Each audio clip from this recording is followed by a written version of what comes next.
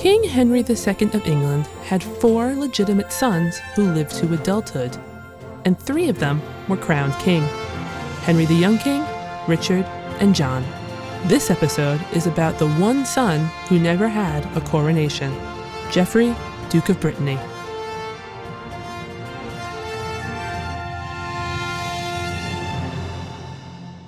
Hey everyone, Christine here to talk to you about my favorite medieval family, the Plantagenets. If you've been with us for a long time, you've heard the name Geoffrey, Duke of Brittany, come up now and again. He's featured in several of our episodes about King Henry II of England's family, but it occurred to me not too long ago that I'd never given Geoffrey his own episode. Terrible of me. So here we are, taking Geoffrey from the sidelines and sharing his story. I promise there's plenty of drama.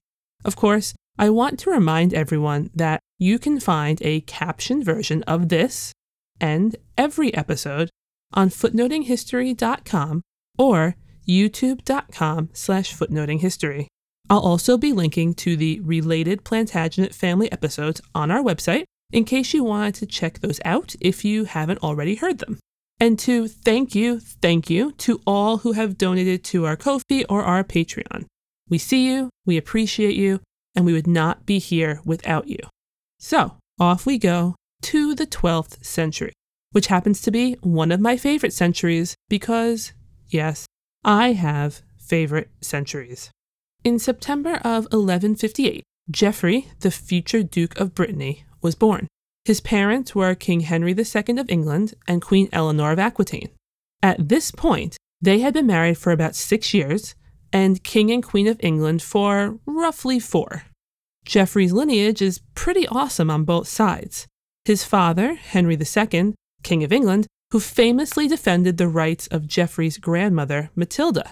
Matilda had been the rightful heir to the English throne a generation back, but it was usurped by her cousin, the recently deceased King Stephen. Henry's coronation restored the originally intended line of succession. Our Geoffrey's paternal grandfather was Geoffrey, Count of Anjou, and was himself the son of the King of Jerusalem. Meanwhile, our Geoffrey's maternal grandfather had been Duke of Aquitaine, and when he passed away, Geoffrey's mother, Eleanor, became Duchess in her own right. Prior to Eleanor's marriage to Henry II, the importance of her status was so appealing that King Louis VII of France decided to marry her to get his hands on it. That marriage produced 2 daughters, no sons, and a divorce that freed her to marry Geoffrey's father. So, not only was Geoffrey's mom now Queen of England, she had previously been the French Queen. Not too shabby. You might think this fancy blood made Geoffrey pretty important. The answer to that is yes and no. Yes, he was definitely special in the sense that he was a royal prince and a member of the most important family in the realm. The no is because, well, he wasn't the heir. He wasn't even the spare. Although his parents had only been married for 6 years, Geoffrey was their 5th child. The first, William, died as a toddler, but the children after that were still very much alive. The eldest surviving son, and therefore the heir to the throne, was Henry, who became known as the Young King. After him were Matilda and Richard, then Geoffrey. In the years after Geoffrey was born, there were even more children. 2 more sisters, Eleanor and Joan, and another brother, John. This made our Geoffrey the middle child in the surviving brood of 7, with 2 brothers in front of him in line for their father's crown. However, just because Geoffrey wasn't at the front of the line to be the next king, that didn't mean his family lacked plans for him. One aspect of the reign of King Henry II was his drive to strengthen and keep his hold on lands that were in what we would now call northwestern France. Some of these areas included Normandy, Anjou, Aquitaine, Poitou, Maine, and Touraine. If you were to look at a map of the area that I'm talking about, you would see that they largely appeared to border each other, which is great. Who doesn't want friendly neighbors? Well, to the east of this expanse was land more or less under the control of the French king, less friendly. And to the west of this expanse was, well, water in many cases, but also Brittany. Henry wanted to keep Brittany friendly, but he also wanted to control it because of historical family ties to the region. Henry was huge on restoring holdings with the ties to his family, especially ties to his grandfather, Henry I, throughout his whole reign. Brittany was under control of its own duke, Conrad IV, who Henry approved of and supported. Some use the word sponsored. However, Conan wasn't exactly killing it over there. Brittany was not a peaceful place and there were always issues. So eventually, Henry took action to secure it and succeeded. In 1166, the year our Geoffrey turned 8, Henry had him betrothed to Constance, the only child of Conan and his wife Margaret. This meant Geoffrey's future was tied to Brittany. Plus, Conan stepped down. This made Constance, who was still a child, not only engaged, but also guaranteed to be Brittany's new duchess. It also meant that even if Conan and Margaret had sons later on, they had no claim. The situation was already settled. Conan kept a small bit of land to control for himself, and the rest was solidified. As such, Constance and her inheritance all went right to Henry II, who could, and would, control it until he decided it was time to hand it over to Geoffrey. While Geoffrey waited to be deemed old enough to take a bride and Brittany for himself, he was involved in establishing the hierarchy of control of Brittany. At the tail end of the 1160s, an agreement was reached between King Henry II of England and King Louis VII of France that involved Geoffrey a bit. The warring monarchs both, quite frankly, wanted control of that big chunk of land we're discussing. Ultimately, Henry controlling it was something Louis didn't like. As historian W.L. Warren described it, Louis feared the emasculation of the French monarchy by the creation of an overpowerful Angevin empire, meaning Henry II had too much power too close to him.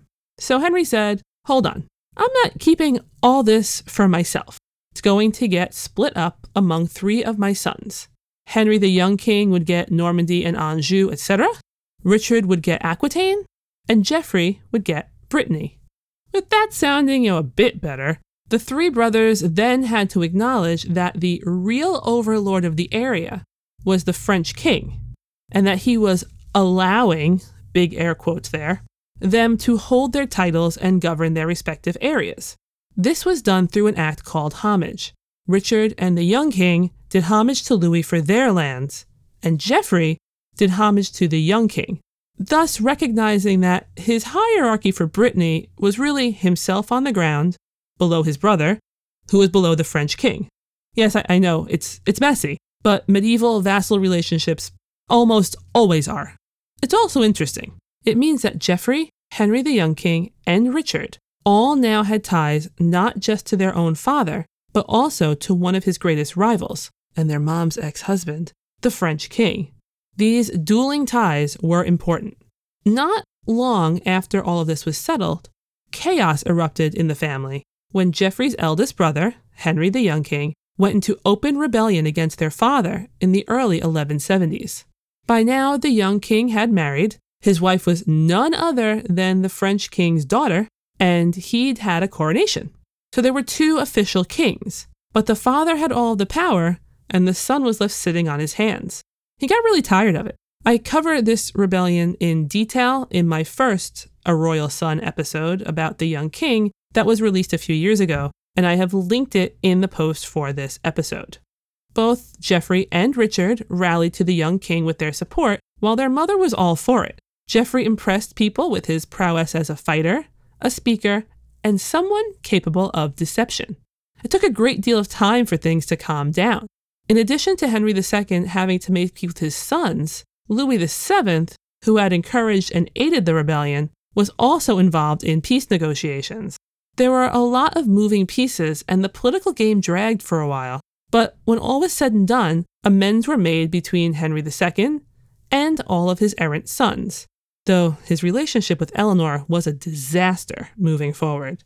For Geoffrey, the solution reached in fall of 1174 was that even though he wasn't married yet, He was granted half of the revenue of Brittany. It may not be full power or everything, but it also wasn't a punishment, and he got back into his father's good graces. The next few years were relatively peaceful, and Geoffrey bounced all over from Brittany to England to Normandy. He helped quell upset lords in Brittany, learned government by watching his father handle some scenarios in need of his intercession, was knighted by his father, and participated in tournaments. In 1179, he attended the coronation of the future new French king, Philip Augustus. Although Louis VII was still alive, but wouldn't be for long, he had his son crowned just as Henry the young king was crowned while Henry II was very much alive. This was viewed as a way to strengthen the heir's hold on the crown and prevent dissension when the old king passed. For Geoffrey, it was an opportunity to get to know Philip and do homage for him directly for Brittany. They became buddies, much to the chagrin of Henry II, who was never in favor of being too close with the French rulers. He wasn't wrong to be wary either. The French kings often enjoyed contributing to the chaos in Henry's family. In 1181, Geoffrey finally hit the big time. After all those years of waiting to grow up, he got to marry Constance. Huzzah! This also meant that he got upgraded. That's right, dear listeners. Geoffrey and Constance got actual, hands-on control of Brittany. Geoffrey was no doubt beyond excited. He was a smart man. He recognized that he held Brittany because of his wife Constance. And because of that, they appeared to have functioned like a team. They were together regularly, she was involved in governing Brittany with him, and they ultimately had multiple children together, who we will discuss in a few minutes. Geoffrey also knew that he needed to keep the Breton leaders happy. In part, he did this by filling both open administration roles and his court with locals. If you think this means that now everything was finally peachy, you are mistaken, because this is the family of Henry II. Someone was always upset with someone else. The early 1180s saw Geoffrey celebrating Christmas with the king and their family, but it also saw him get involved in the second armed family hostilities in like a decade. And as usual, the sources are confusing when it comes to all of the details, though the basics have been pieced together. We know Henry the young king had still been chafing about his father's failure to give him any real authority. He was also sort of at odds with Richard. Richard hadn't been doing so great in Aquitaine, and Henry the young king played on that, letting people know that he might be the better option.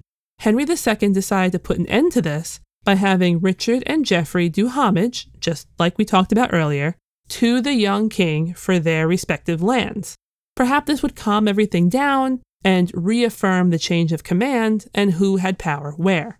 Geoffrey did his part. Richard refused to do his, and Henry balked in return. This caused a blow-up. Instead of helping things get better, like his father wanted him to do, Geoffrey brought his troops into direct conflict with Richard.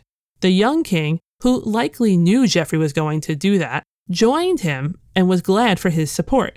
It was a very bloody time. Henry II got involved militarily in order to protect Richard, who he thought might lose his life with the way things were escalating from the young king and Geoffrey. Attempts at peace failed, while people died, and the region was plundered, including by Geoffrey, according to record. This all came to a screeching halt, though, in June of 1183, when Henry the young king, still alienated from his father, passed away suddenly at the age of 28. With no young king needing support in his rebellion anymore, Geoffrey was eventually brought back under control and into the family fold. It didn't, however, mean that he and Richard became buddies. In 1184, Geoffrey and his youngest brother John teamed up against Richard in yet another conflict, this time a turf war, where yet again, Henry II had to drag them all in by the ear, not literally, and force them to get along, or at least stop fighting with each other. Henry II at this point trusted Geoffrey enough to let him take part in governing Normandy, but relations between Geoffrey and Richard remained rocky. They had battle conflict again in 1185, this time squabbling over Anjou, because of course, again, there's always something to fight about. By the following year, Geoffrey decided it was time to start talking to his old buddy Philip Augustus, who was sole king by now, and Philip appears to have welcomed it. They continued to get on even if Geoffrey and Richard didn't, and it's always a good idea to have a king as an ally, especially if you're hoping for support from him in claiming lands hitherto intended for your dead brother, Henry the Young King. Unfortunately, though, we don't know what would have happened next if whatever Geoffrey was planning came to fruition, because in August of 1186, he passed away. The date often cited for his death is actually August 19th, which happens to be today. I didn't plan to release this on his possible death anniversary, but maybe there was some sort of divine inspiration that led me to choose him to talk about at this moment. You never know. What exactly caused Geoffrey's death has always been a bit of a debate, though we know it occurred in Paris. The two main contenders for what caused his death are an unnamed illness or the more dramatic, but not necessarily more likely proposal, that he was injured or trampled while participating in a tournament. Either way, that summer, his life ended when he was just shy of his 28th birthday. Geoffrey was interred not, as you might have thought, in either England or Brittany, but in that world-famous cathedral in Paris, Notre Dame, though this was still very early in the cathedral's life, and people who saw it then wouldn't recognize it if they saw it now. Geoffrey left behind his widow, Constance, who would eventually remarry twice, as well as two daughters, Matilda and Eleanor. But Constance was also pregnant at the time of her husband's death. Some months after Geoffrey passed, she gave birth to their son, Arthur.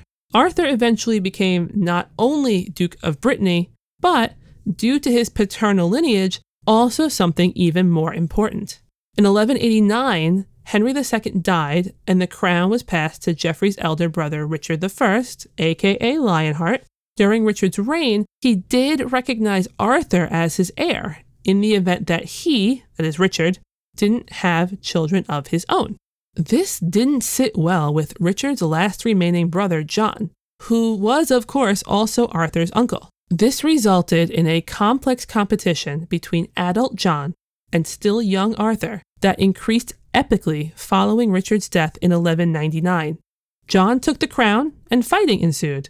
Eventually, in 1202, a defiant Arthur who knew full well his claim to the throne was captured and taken into John's custody. The common belief is that Arthur died in 1203. Exactly how is an unconfirmable mystery, not too different from the question that arose 2 centuries later when people wondered what happened to the sons of Edward IV in the care of their uncle Richard III. In this case, some stories have come down to us that include that Arthur might have been kept in squalid conditions, and that at one point, although it was ultimately prevented, John wanted to have his nephew blinded and castrated to prevent him from being an appealing alternative option for king. A theme that occurs in the stories of Arthur's death is that it was related to John. One story claims that John was in Rouen and in a frenzy, possibly drunk, he killed Arthur with his own 2 hands before throwing his body into the Seine, from which it was later found and secretly interred in a priory. Another story says that Arthur drowned, and I wish I could tell you exactly what went down, but unfortunately, all I can do is tell you that it didn't end well for Geoffrey's son Arthur, and Geoffrey's own brother was probably the one who caused his death. As for Geoffrey and Constance's daughters, one, Matilda, died in childhood. The other, Eleanor, lived until the 1240s when she was in her 50s. Due to her lineage, potential claims, and the possibility that she could marry someone who tried to act on those claims, she was taken prisoner by the crown. First, she was under John's control, and then when he died in 1216, custody of her was basically passed to the new king, John's son and her cousin, King Henry III. She may have lived in comfort physically, but she was a captive for the majority of her life and not allowed to do anything that a regular woman of her time would have. Ultimately, Geoffrey's lasting legacy has been as a major footnote in the history of the family of King Henry II, who was always involved in the troublemaking. As far as his personality and general character are concerned, his reputation is such that he is almost always described as duplicitous and conniving. These interpretations come largely from 2 well-known medieval chroniclers, Roger of Howden and Gerald of Wales. Roger famously called Geoffrey a son of perdition and son of iniquity, while Gerald of Wales said that he was overflowing with words, soft as oil, possessed by his syrupy and persuasive eloquence, of the power of dissolving the seeming indissoluble, able to corrupt 2 kingdoms with his tongue, of tireless endeavor, a hypocrite in everything, a deceiver and a dissembler. Those are some strong words. Yet, as with everything in history, it's more complicated than that. In her book about the Angevins in Brittany, J.A. Everard discusses these characterizations, but argues that they need context and do not provide a full picture. First, she points out that Brittany didn't have a chronicle for this period, so we lack a source from the area where Geoffrey was in charge. Also, she states that Roger's son of perdition comments applies to the period when Geoffrey was in rebellion, which was naturally going to be seen as bad, and that Roger does not criticize Geoffrey openly anywhere else in his writing. She further points out that Geoffrey was seen as eloquent, smart, a patron of poetry, in possession of large military skill. We don't have anything really from him that would tell us how he thought or felt, or what his true reasons for doing things were. As such, while I'd never go so far as saying we should throw out the descriptions we have and consider him an angel, like that would be ridiculous, it is always important to think about the context in which opinions and descriptions were given, and to recognize that Geoffrey likely had more nuance to his character than is often claimed. Nevertheless, when you come across Geoffrey in pop culture, the duplicitous, angry, disloyal son is usually how he is depicted. So, dear listeners, tell me, what do you think? How happy would Geoffrey be that we are talking about him all these years later? Can we say, given how he was constantly framed as a secondary actor in the sources, that we really know anything about him as a person at all? Let me know in the comments, or on our website, or YouTube, or through one of our social media channels. Thank you so much for joining me today. I hope you enjoyed Geoffrey's life story as much as I do. And until next time, remember, the best stories are always in the footnotes.